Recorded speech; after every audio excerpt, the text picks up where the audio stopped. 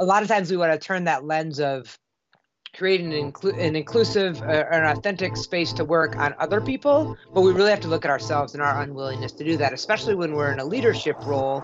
It's really hard to ask somebody something that we're not willing to do, right? And so we have to make that brave first step. This is the Leadership 480 podcast. Hi, leaders, and welcome back to the Leadership 480 podcast. I'm your host, Beth Alms, and today I'm talking about how we can step up to become more inclusive leaders who give both ourselves and our teams room to be more authentic, and by extension, more engaged, productive, and satisfied at work. I'm very excited to welcome my guest today, Ash Beckham, who you might recognize from one of her multiple viral TED Talks, the most famous of which is Coming Out of Your Closet. Ash is a speaker and a self-dubbed accidental advocate for the LGBTQ community. She's also the author of Step Up, How to Live with Courage and Become an Everyday Leader. Ash, welcome to the Leadership 480 podcast. Thanks so much, Beth. I'm excited to be here. So, in your popular TED Talk, you discuss the topic about coming out of your closet, which is obviously a term often used for the LGBTQ community, but your point is that everybody has some kind of closet, something they're holding back from being their authentic selves at work, and that it's really hard to come out of that closet. And when it comes to work, there might be some folks who kind of say, listen, I don't need to be authentic at work. I'm just a professional and I don't need other people to be authentic. Just do your job. But I think there's some benefits of being authentic at work. So how do you see that play out? Why should you be more authentic at work? Absolutely. I think you can come to it from a couple different angles, right? We all have the priorities and the ways we work best. And one of it is just purely efficiency, right? If you think if you have to go through the mental gymnastics of what version of yourself you have to be in certain circumstances, you're just genuinely less present, right? And I think a lot of times we want to turn that lens of creating an inclusive, an authentic space to work on other people, but we really have to look at ourselves and our unwillingness to do that, especially when we're in a leadership role. It's really hard to ask somebody something that we're not willing to do, right? And so we have to make that brave first step as leaders. So I think, some people on that lens, it speaks to efficiency, right? I think also authenticity is so critical when we're talking about innovation and creativity, right? If I can't talk about what I did last weekend because I'm afraid to say who I did it with because people might judge me, am I going to bring this new kind of wild off the wall idea to give us a more creative lens on a project that we're working on? I'm not, because I don't feel safe, right? And so for me to be vulnerable in so many aspects, I have to feel safe. And then recruitment and retention is similar, right? Like there's another angle of why it's so important to be authentic. And again, because I think we can have the policies, but in practice, it's the people at the workplace that are actually creating that culture, right? And so when we create these cultures of authenticity, we are laying the groundwork for it. And so people see that when they interview and again, you can have your best policy on your website, but if people come in and don't see it in practice, they're going to move on. And then that stunts us in a variety of ways too. So I think authenticity is really the key to having this holistic workplace where everybody can be themselves and therefore we can all perform at our best. Yeah, I really agree. And one of the things I often see too is, and have probably done myself, by the way, is be sort of a watered down version of yourself. Like, yeah, it's me, but I don't want to tell them all of it. They'll think I'm crazy, or I don't want to say what I really love about this. And it's a little bit disappointing sometimes. I can't tell you how many times I've been in a conversation with someone that I didn't even really necessarily share their passion or understand what they were talking about, but I loved their love for whatever it was that they were doing. Do you see that happen a lot? Like people kind of want to take the edge off of themselves? For sure. And I don't think, our authenticity bar isn't, you don't have a responsibility to tell everybody every single deep, dark secret you've ever had, right? Like that doesn't, it's not, authenticity isn't black or white. You really have the ability, there's nuance there. And I think we're asking people now, especially new leaders and emerging leaders specifically, to be 5% more brave, 10% more brave. Because I feel like, I'm sure you've had this experience too, where you become a little bit more authentic, or you find that connection with somebody, and it's hard to go back, right? It's like coming out of the closet in any way, right? Once you do it, it's really hard to go back in. And I think once you start being authentic, it becomes less of something on your checklist, less of something you do, and more of who you are, right? There is no, I'm not hiding certain aspects of my life for fear of repercussion or judgment in the workplace. Does that mean that I have a responsibility for full disclosure of every single thing? Absolutely not. In the same way that we don't do that with all of our friends, right? There are these tiered versions of it. But there are certain things where I am one of an affinity group, or I have this human experience that is affecting the way that I am in my job, that I can disclose. And I think it's more of an opening up to people. I feel like rarely, I can think of a few times someone has been authentic to me and I have thought less of them because of that. I almost always think more of them, right?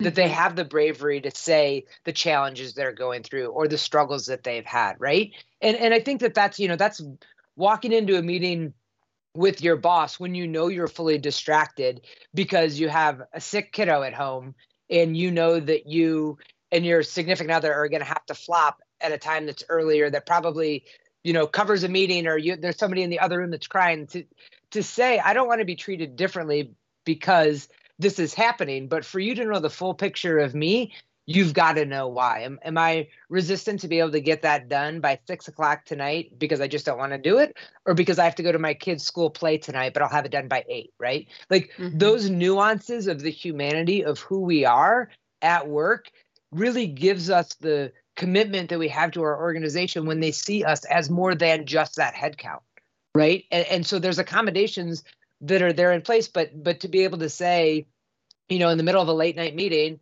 at 7 o'clock, to say, okay, we're going to take a break, or as the leader to say, we're going to take a break because I want to say goodnight to my kids. Let's meet back in 20 minutes, right? That to me is what authenticity looks like in the world that we live in right now. I love your example of how a leader can demonstrate that authenticity too. And it makes it so much easier for everyone else to then react that way. When you have a boss who says, listen, I'm going to prioritize my kids, not that this isn't important, it is, but I'm going to go prioritize that. And then we'll return to this, or we'll do whatever. We'll hit it hard tomorrow. It's such a powerful way of modeling that for everyone else. And sometimes you're afraid of that as the leader, right? That you're going to be looked at as weak. Right. And I think that you frame it in a certain way, right? I'm not going home to have dinner with my kids. I know we all want to do that, or to let my dog out, or meet my best friend, right? All the things. Like, it isn't just the family, but I will take a break from what we are doing right now because there's a window at which I can say goodnight to my kids, and then I am here with you until we get it done, right? It's both ends of it that you can. It's the both and. And I think a leader, a lot of times, whether it's the way that work is portrayed on social media or in film, or just kind of how we've been raised of what leadership looks like, that softness is going to lead people to take advantage of us or think they can get away with more. And it's just quite the opposite. You want that permission for your individuality to be able to be brought in as part of your job. When so many of us have been working at home and working non-traditional 9 to 5 hours, we've really, I think, displayed our capacity to make work fit our life. And we're working longer hours, and we're checking our email later. But the things that are a priority, going for that run, catching that opening of an art exhibit, all of the things that we do in our real life, there's a room for that when we can be honest and direct with our boss. And other organizations are doing it, and other teams are doing it. And our ability not to puts us at a competitive disadvantage for recruitment and retention, because that's what people expect and want now. But again, like you said before, it has to be modeled by the leader. Like, we have to be able to do that. And there's a piece of it too, I think, that there can be, there are some folks who might take a tactic that's more along the lines of like, I don't mind you can kind of go do what you need to do, but I don't want to see it. And maybe that's fine. Or they say, especially when it comes to some really personal things around diversity. So, I've often heard something like, hey, I don't see race, or I don't see religion, or I don't see sexuality. I just see you as a professional. Does it matter, do you think, to bring those things to the workplace? Is that one way to go about it? Well, I think a huge piece of that is the people that say that are the people that are in the majority. You know what I mean? It is the Mhm. like straight, white, cisgendered male who says, I don't see it. Well, I feel like to a certain extent, like you've never experienced it. And if you don't know, like if you don't care who I sleep with, that's how like it doesn't matter to me who you go home to, right? But if you don't know that, then you don't know what it's like for me to walk down the street holding my wife's hand and have to make a decision to drop it or not. And as a Mhm. straight cis man, you've probably never had to make that call, right? And that affects me. If I'm a person of color in an organization and we go through the summer that we went through with George Floyd, that affects me as a human. And if you can't see that there's that difference, then you're not seeing me. And does that change the way that I work? Do I need you to check in every time I say I went out to dinner with my wife to see if I had to drop her hand? No. But I experience the world in a different way than you do. And to say you don't see it means you don't see me. And that's not, I think a lot of times that comes from this perspective or this assumption that you need to know everything that there is, that you have to go through this like crash course in diversity. And that's not Mhm. it. It's listening, it's taking the time to educate. And I think it's just an acknowledgement that the paths are different because of some of these things, that these extrinsic things that we don't control, that the world affects us. Because you can create the most amazing, inclusive, nurturing workplace in the world, and I don't go to the grocery store at work, right? I don't take my kids to the park at work. I interact in the community in a way that can't be protected by the things that happen at work. And so there is an impact on me in so many of those ways. And for my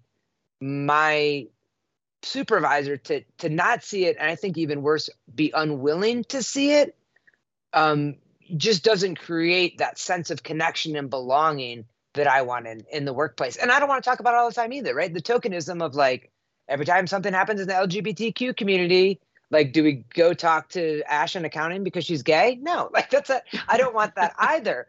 But Right. to think that, again, it's that black and white. And that's the thing that's so hard about this is that there's nuance to it, and nuance gets sticky and dirty, and there's sometimes no right answers. And I think the right answers are getting to know the people you work with as humans, not as coworkers.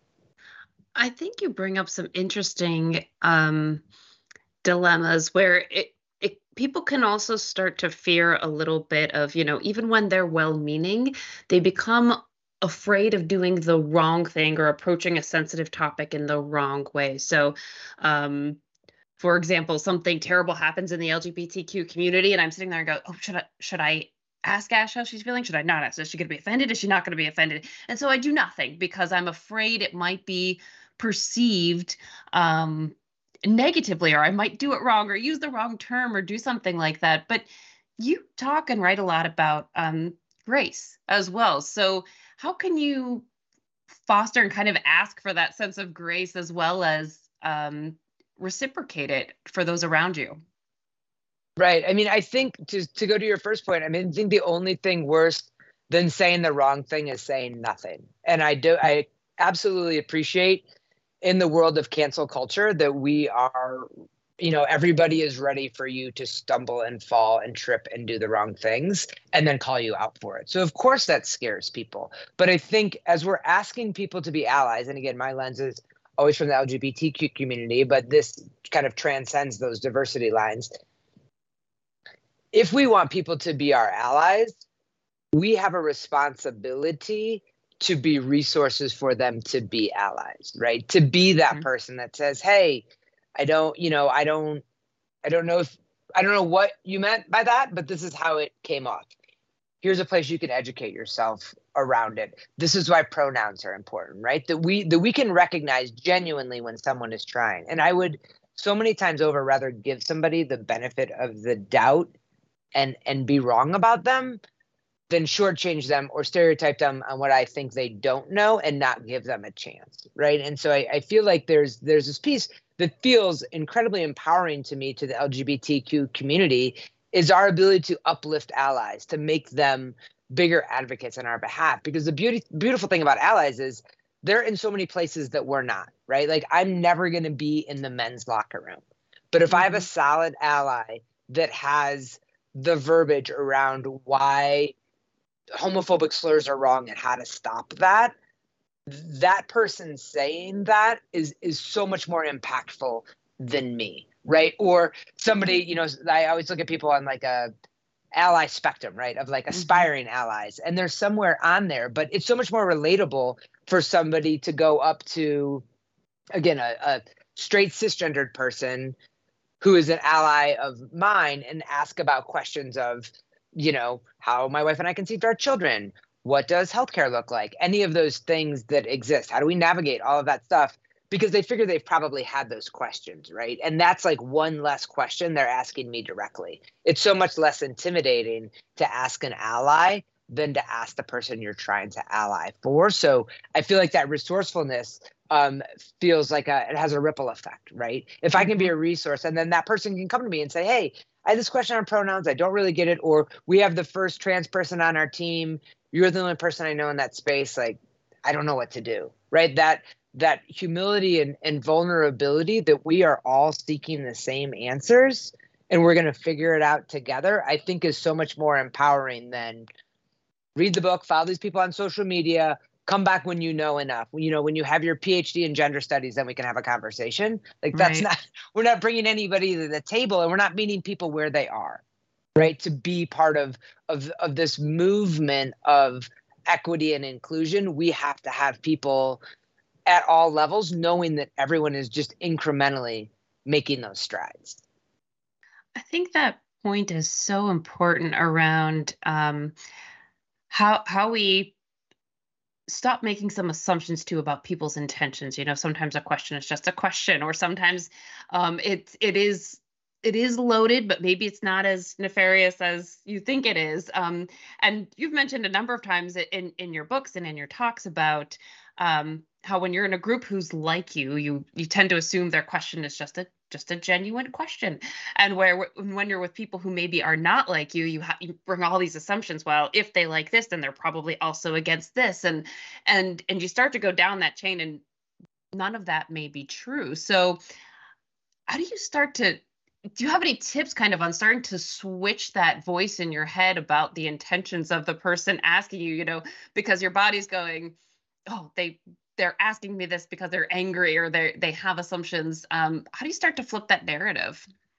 Yeah, I think part of it is just a genuine curiosity. Like I think a lot of people that are part of a historically marginalized group, survival has created really thick skin, which I think is important, right? Like you have to take that double take in stride, take that microaggression in stride. Like if you reacted to everything, you wouldn't get very far. But also you become very quick in your assumptions because it feels in a lot of situations it feels familiar to life or death, right? Like your brain, when you're releasing cortisol and adrenaline, when you're getting into that fight, flight, or freeze, it doesn't matter if the threat is real or perceived.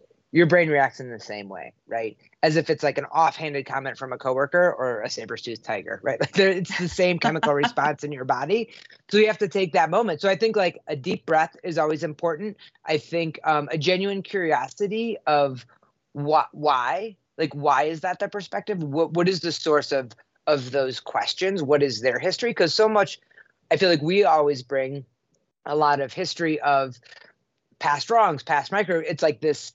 It kind of gets to a culmination point before we actually do something, but we bring our baggage too. To think that we're coming in clean, I think would be a mistake, right? We are coming in with all of the histories that we've had of positive and negative interactions with people around assumptions, and so we want to stand our ground and stay firm, I think, in that way. And it's hard. Sometimes it's hard to know where we are when we can't put someone else's location down, right? But I think if we have a genuine curiosity and we want to know why they think what they think, especially in most work environments or general environments, like there's ignorance, but let's not confuse ignorance and stupidity, right? Like ignorance is just a not knowing, a lack of exposure. It has a negative context, but there's like a history that gets people there. It's what they've been taught. It's how they were raised. It's all of the historical things. And to think that we're going to change that in a 15-second soundbite is not going to happen. But to have it continuing conversation, right? That we're not getting people to go from, here to way up here. There are these little mini steps. We don't necessarily need them to think that their perspective is wrong. It's just that there's a different way, right? It's more of an enlightenment. And I think when we share in that way, without the intention of changing someone's mind, just for them to see our perspective, it takes such a huge weight off our shoulders, right? Because it isn't on us anymore. We share our story, we explain our way, we explain the way something they say affects us. Then they know, and and hopefully you do well until you know better, and then you do better. Right. And so I think that is what we're trying to get people to do. We want it to be so fast. We want to have these we want to just flip people to allies as quick as we can. And if we want it to work in a real way and not in a performative, you wear a rainbow lanyard for June way, but in an actual way, then I think we need to know that it takes time. Like changing minds takes time. Yeah, it doesn't happen in a moment. And some of the stories you have shared about some have struck me about it's amazing how the questions of kids can be incredibly disarming at times of they come to these, they can almost be scary for us adults because they will ask you anything with no hesitation. They'll ask you oh, are you fat? Are you poor? They will not care and ask you a question straight out. But the amazing thing is that it's just a genuine question. They just want to know the answer. Yeah. They're just giant data gatherers. You know what I mean? I feel like a little kid asking me if I'm a boy or a girl is no different than them being like, is this a table or a chair? Our brains naturally want to categorize again, who am I if not relative to you? And so I know what it means to be a girl. What are you? How? And then I know these things about you. It is very categorical for them. And again, without all the things that are loaded, but there's this political correctness, I think, that doesn't allow us to have these straightforward conversations or these assumptions that you should know better. And and there's obviously value in that, but I think gone too far, that can be limiting. And that goes to what you were saying earlier, people that are afraid to say anything because they're so fearful they're going to say the wrong thing. The negative impact that would have is worse. That fear or perceived threat of that is worse than any connection you have by saying the right thing. It's like when you have a friend who has a death in the family and you're like, oh, I don't want to bring it up. I don't want to, but if they're not thinking about it, they're always thinking about it, right? It comes to them all the time. They know about it. You're not surprising them with it, right? But we become, and that's the thing. There's this, they have the people that aren't trying. Then you have this huge section of the middle of people that want to try, but are so mindful and empathetic of the potential impact and hurt that they can cause that overwhelms them into saying nothing. But if we can get that middle section, think of the amazing connection, education, and up-leveling of allyship we can do if we can get that group brave enough to say something. And it's the same. That's the thing. It's like the other side of the same coin, right? The reason people aren't authentic at work by far is the biggest reason is fear of repercussion or judgment, right? That's what we're afraid of.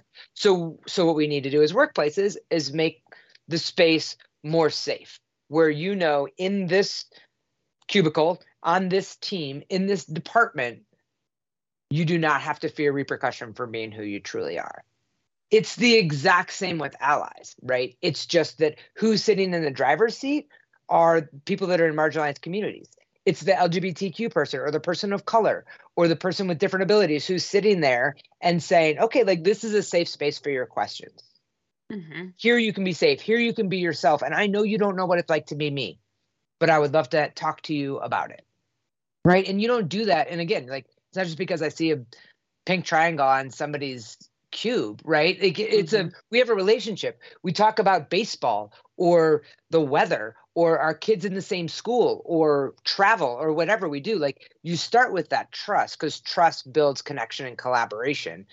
But then when that happens, we can have these deeper conversations. But I don't, it's hard to sit in the space and say, we want people to be allies. We want people to be brave, and not create a space for them to be brave, not be willing to answer those questions, not trust that their intention is good enough that if they say something that offends us, that's not a moment to correct and connect and say what it is, right? Like, we LGBTQ community, people of color, marginalized communities, like, we have as much to bring to this too. And that's giving people a safe space to land, to ask the questions, to get the information, to say the wrong thing in learning what the right thing may be. But we're part of this too. We can't ask people to do what we're unwilling to do. And it applies to so many areas of life, whether it's LGBTQ or others. You were reminding me of one of the stories in your book about someone who was, I think, a veteran, right? Who was working at a very liberal, tree loving organization, and was afraid to really say much even about their own military service, just with the assumption, right, of like, oh, these folks are probably not supportive of my background. And chances are they're going to find a connection if they just were to share that, right? Yeah, and I love what you had said earlier. Like, if I can be passionate about anything that you're passionate about.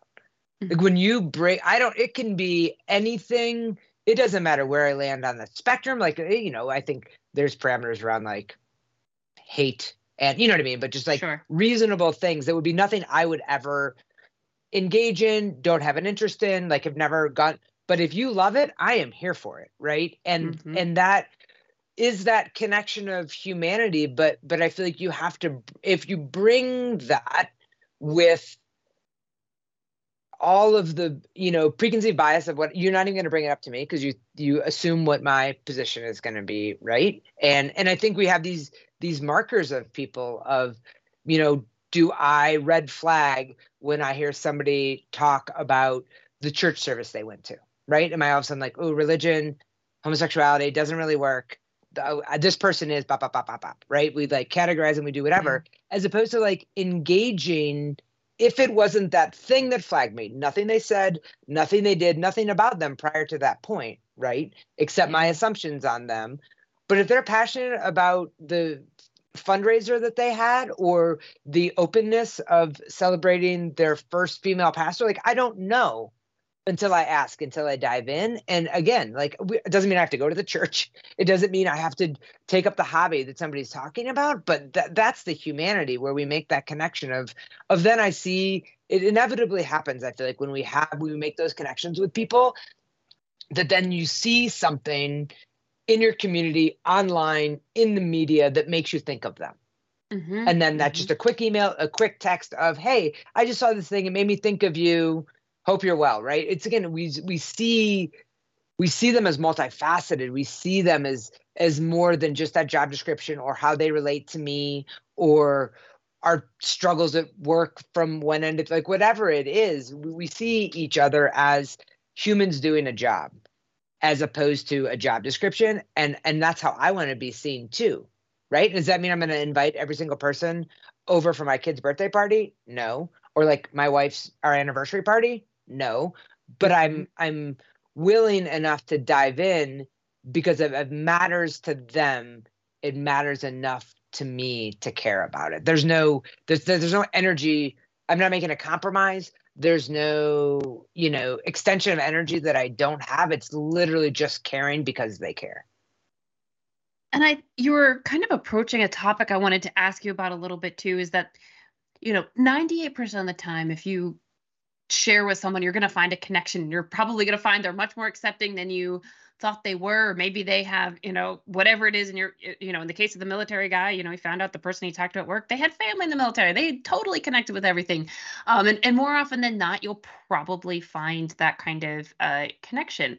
There's a small chance in some circumstances that when you open it up, you learn something about someone that you really are uncomfortable with, it's, as you mentioned in your book, it is a perception and a reality for someone of how they feel about something. And it's, so the question is, when you find something about someone that maybe is something that you are at least at first uncomfortable with it, and it could be any variety of topics, right? Like, as a leader, how do you start to think about that for yourself and question about like, so where do I go from here? I found out something about somebody that I didn't know before, and it's making me feel uncomfortable.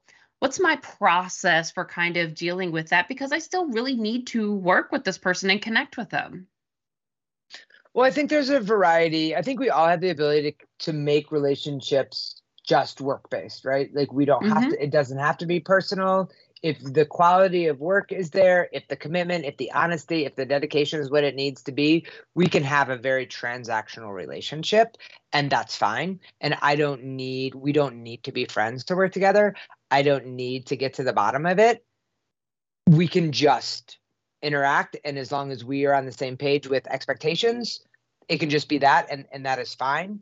And I think even if you can approach somebody who just is unwilling to open up, and that can, it's Mm-hmm. like you don't have to keep going back to like break someone. That's what we're trying to do, is like break Right. them into, you know what I mean, like break Yeah. them into authenticity. Is that our goal?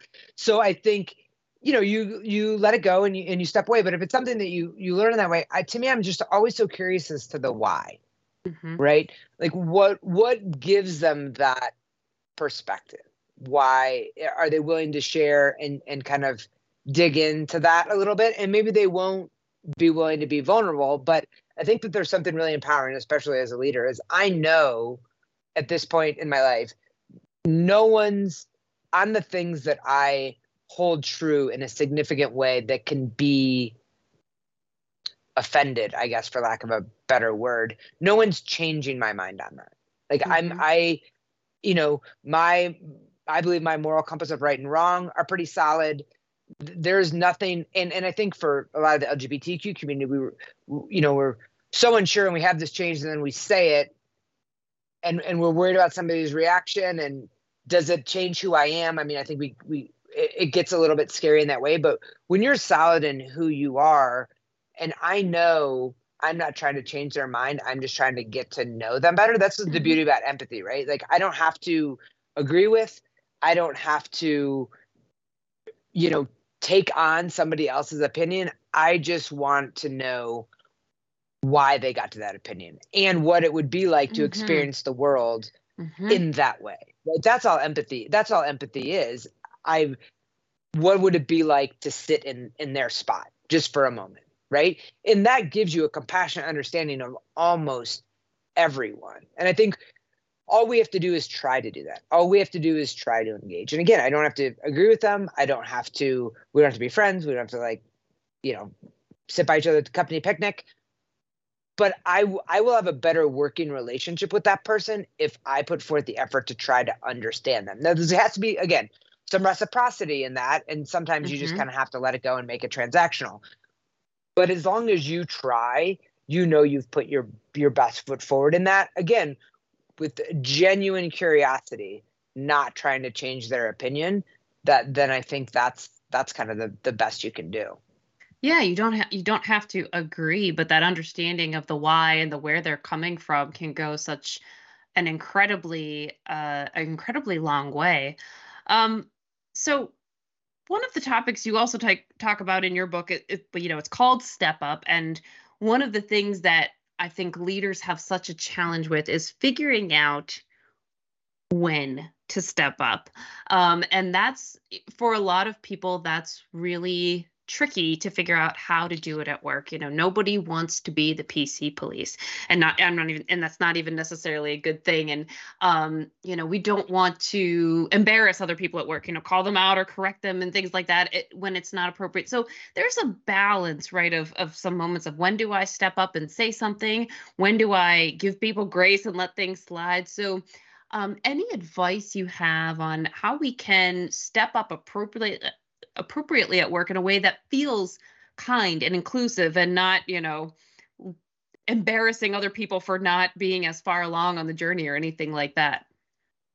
Yeah, absolutely. I mean, I think there's a couple different ways to approach that. I mean, the first is the idea that I referenced in the book that was from Amber Hikes, who's just brilliant in her social organizational work. And it's this idea of calling in versus calling out, right? So you calling somebody in is kind of that, like the same way you would tell them that they have broccoli in their teeth. You kind of pull them over after the meeting and say, Mm-hmm. hey, sorry, I know this is hard, but I know that this is new, but we have this new person on our team that goes by they them pronouns, and you messed that up a couple times, and or you said the wrong ones. It's not even messed up, right? You said the wrong ones a couple times, and I think that might have been hard for them. It was really hard for me.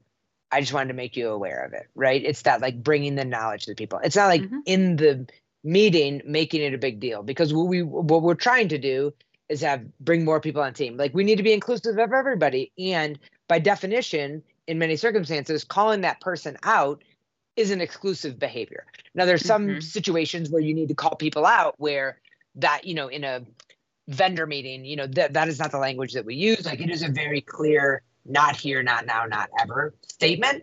But those are pretty rare, right? It's those more nuanced conversations, or the conversation someone has when somebody leaves the room, right? They're those smaller ones. And I think for me, if you start with a neutral opinion about most people, right? If you just kind of start from the center, if there's a behavior that they have and it starts to move you into this place of judging them or thinking wrong of them or thinking less of them, that's the time to say something, right? It's a kind of an internal compass based on, now I'm avoiding this person.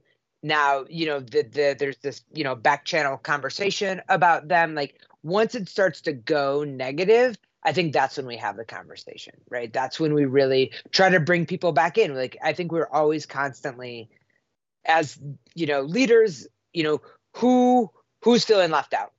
Who can we bring in? And not inevitably there are going to be people that are going to be left out. It's the only way you can ever make decisions in a business, right? But for the most part, who are we leaving behind? Who doesn't feel like they have a place here? Who doesn't feel like they belong? And as I start to ostracize someone because their actions are falling short of my expectations, that's when I have that conversation. It's the same thing in the same way that you would have if we don't see it in the same way, but it's in the same way that things would come up on a performance review that you would bring up to somebody, or the same things in any DEI initiative that you're going to have the similar conversations. It's a little bit more nuanced. The conversations are a little bit harder, but your bar of when you say something to someone is when they start to not hit the expectations that you have. And in the diversity inclusion space, that's no different, right? That's we want to correct. We want to get to the point where we're not writing someone off. Your point too about feeling like we have to kind of move forward quickly, make some decisions, are we taking the time to be inclusive? I get that argument. When you're working in a business, a lot of times you're going really quickly, and sometimes it feels like inclusion can slow you down. And you're probably, there's different ways to think about it, but a lot of us are trying to just get through our day to day, meet certain deadlines. But there was a story in your book that resonated with me where you talked about patience and the value of it, and learning in managing a softball league with your dad of like the different styles of going about how you made decisions in a patient versus quick thinking way. And then in the long run, it actually changed your efficiency. Yeah, absolutely. And I think that's a huge point is people want answers, right? They look to us in leadership roles to have answers, because a lot of times it's what do you do next? But I think taking that, and it doesn't have to be, it's just moments, it is taking in all of the information, because I think a huge piece of that sense of belonging is feeling that you're heard. You're never going to make everybody happy, but to know that someone's perspective is taken into consideration in the calculation of the final decision, people can sit with that. Like they can work with, you want more funding, but we don't have the funds now, but we hear that you need that. And as we go through the next round of funding, that is something that we're going to pay attention to, right? Or we talk about what the marketing program is and how representative that is, or what training looks like, or where our outreach is, right? People want to hear, they want to know that their voices matter. Because if your voice doesn't matter, then you're just kind of a cog in the wheel.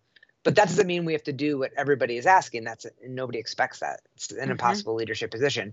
But to take that breath between getting, and that can literally be a breath, or it can be after a meeting with all the feedback, I know what my decision's going to be, but I'm going to sit on it for 2 hours and send out an email, right? Like if the final decision sits with me, I'm really going to process it. I'm going to go through all the people that were there. I'm not going to make that knee-jerk decision. I'm going to think about the ways that we can get the most amount of needs met and then move forward, right? And be able to communicate that adequately. Because when people know that, again, that they know that their voice is at least heard, then they know that they're part of the solution. So I think it's taking that space in time, mental space to be able to make the call in the way with that long-term view in perspective, I think is really, really, really critical.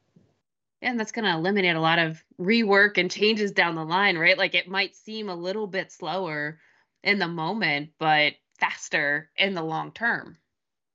Absolutely. Because I feel like everybody genuinely will bring their perspective. So you don't know the challenges you're going to run into if you're not hearing from this department or this engineer, or if you're not hearing and to take the time to not accommodate, but make sure that those are part of the solution. Again, you're going to run into people see it from their lens. And so they know where the stops are going to happen. And you can really avoid a lot of that because people want their leaders to make decisions, but they want them to make the best decision, right? I mean, that's their role is to make. I mean, right or wrong, I think is probably something that it's the decision is the decision when the decision was made. And it was the best decision in the moment.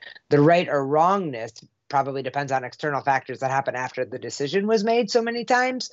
But to make the best decision in the moment with all of the information available, that's all we can ask our leaders to do.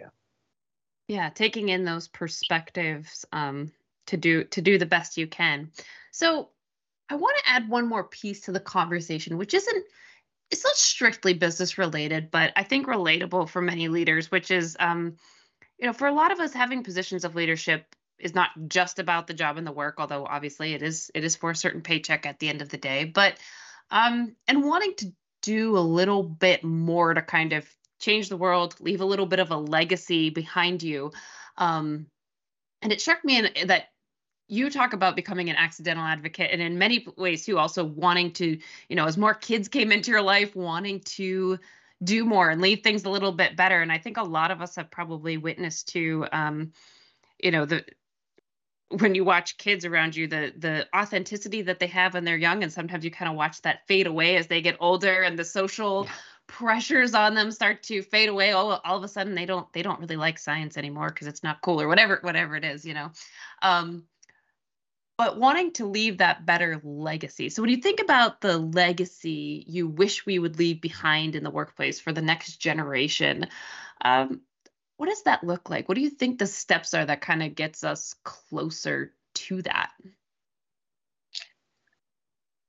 Well, I think there's something so inspiring about the genuine authenticity of the new generation of workers, right? They don't know anything. I think they have a lot of that kind of, they've been celebrated, a lot of them celebrated so long for being who they are. I mean, you have kids that are coming out in high school, right? Grade school. They only know one way to be, and that's how to be themselves. And hopefully for a lot of them, they lived in environments where that was honored, and not that they didn't go through struggles, but that they kind of came out the other side. And there's something, at least for the LGBTQ community, right? So many people would be out, but then they would get a job. They'd be out in college. They would get a job. They go back in the closet, and then they would eventually come out at work, or maybe during a job transition, or there would be a different time where they would come out, where that is just absolutely not the case now. Right. I mean, not to say that people aren't still having, those realizations about their life at different times in it, but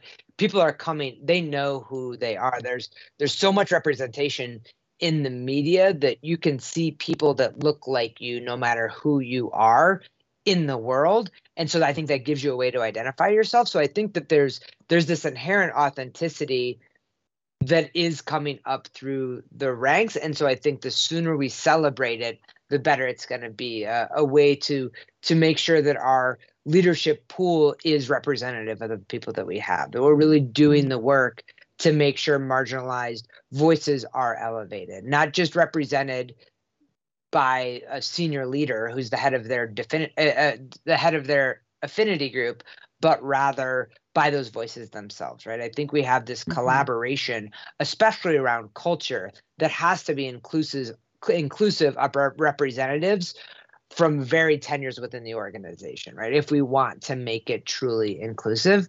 I think another huge thing we can do right now to create that legacy is really be honest about where we are as organizations relative to DEI. A lot of times we don't want to do that, or you don't want to call it out. You don't want to see where you are on the scale. But if you don't know where you are, you can't figure out where you want to go.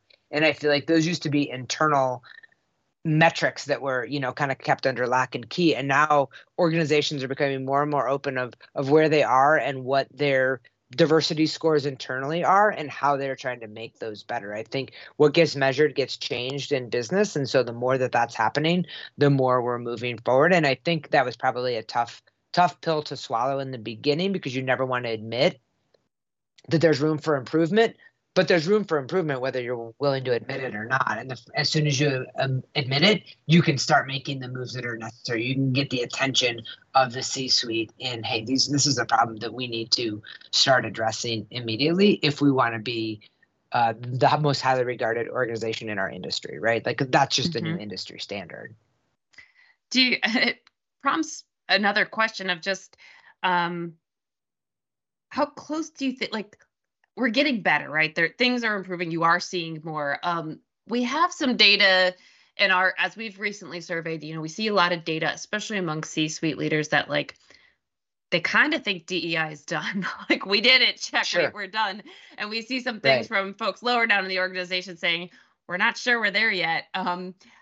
What's your sense of kind of how far we are on that path? Like, are we there? Are we done? Are we 75% of the way there? Like, it's better, but there's still work, Yeah, absolutely. Well, I think there's a couple of challenges. It's not black and white. Like, I don't think it's a finish line. I don't think there is one. And I think the finish line is constantly moving, right? I think we are better than we were. But also, if you look at over the last 20 years, what has happened in the workplace and what affinity groups have looked like, right? What the names of the different ways that those are structured in employee resource groups, and what do healthcare benefits look like what self-ID, all of the things that are happening that we're moving forward as organizations. You're never going to cross the goal line, and that's a good thing, right? I think, because if we think that there's somewhere to go, then it's something that we finish. And I think there's as many diversities as there are people in organizations, because what we're searching for is not highlighting and making sure everybody's diversity is recognized. We're looking for these more well-rounded ideas of what authenticity looks like, that we don't just make sure, well, the LGBTQ employees are taken care of and the BIPOC employees are taken care of and our veterans are taken care of. Like, it's not like that. It's so interwoven, and the way that affects the whole culture, that we're creating a space where everyone belongs, right? And I think that that's something that inevitably is recognizing the uniqueness of every single person. And I think that is a much longer goal. I mean, a much longer thing, something to strive for. So, I mean, I don't know, we're probably closer than we've ever been, but I think the end line is changing faster than we will ever get there, which as an organization also fits right into a growth mindset, right? Nobody's just going to go as the organization and meet their goal and hit their quota and do the things that they want to do and be like, all right, we're good. Like, we're done. No, we're not. There's always more, right? It's part of it. It's not just something we're checking off. I mean, I think that's the change. If DEI is not an HR issue, right? It's an organizational cultural issue. And when it becomes part of our culture, we become so much more nimble, because we don't have these objective deadlines that we think we need to make, or this quota system that we need to do. It's part of who we are as an organization, and that morphs, as it has for years, with changing trends, technology, all of the things that happen that change our business also change our workforce, and we need to be able to continue to adapt knowing that we'll never rest on our laurels with DEI in the same way we will never rest on our laurels with any kind of innovation initiatives, because that's just not how business works. A business is not moving forward, is dying. It's the same with our people. It's a great analogy. So the last question I have for you is one that I ask all of our guests on the show. Can you share with me a moment of leadership that changed your life? So for good or for bad, if you said, that's the way I want to lead, or nope, not like that person. Something that changed the way that you viewed the world because of a leader. Yeah, absolutely. It was actually the one that came to mind when I first heard that was my sister. And this wasn't even in a business context, but it was in the way in which you handle people. And so my dad had a stroke. We were trying to get him home we were on vacation when it happened. We were trying to get him home. And I had for years worked at an airline.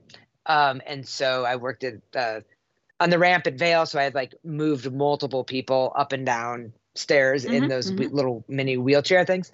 And so we were doing that. We're trying to get my dad home, and I'm the oldest. And so I was having this interface with the social worker, and she's like, well, if you can't walk, you can't get on a plane. And I was, exhausted and emotionally spent and all the things, and just like enraged. But this woman had to sign off on it, right? Like I had to get her to do the thing that I wanted her to do.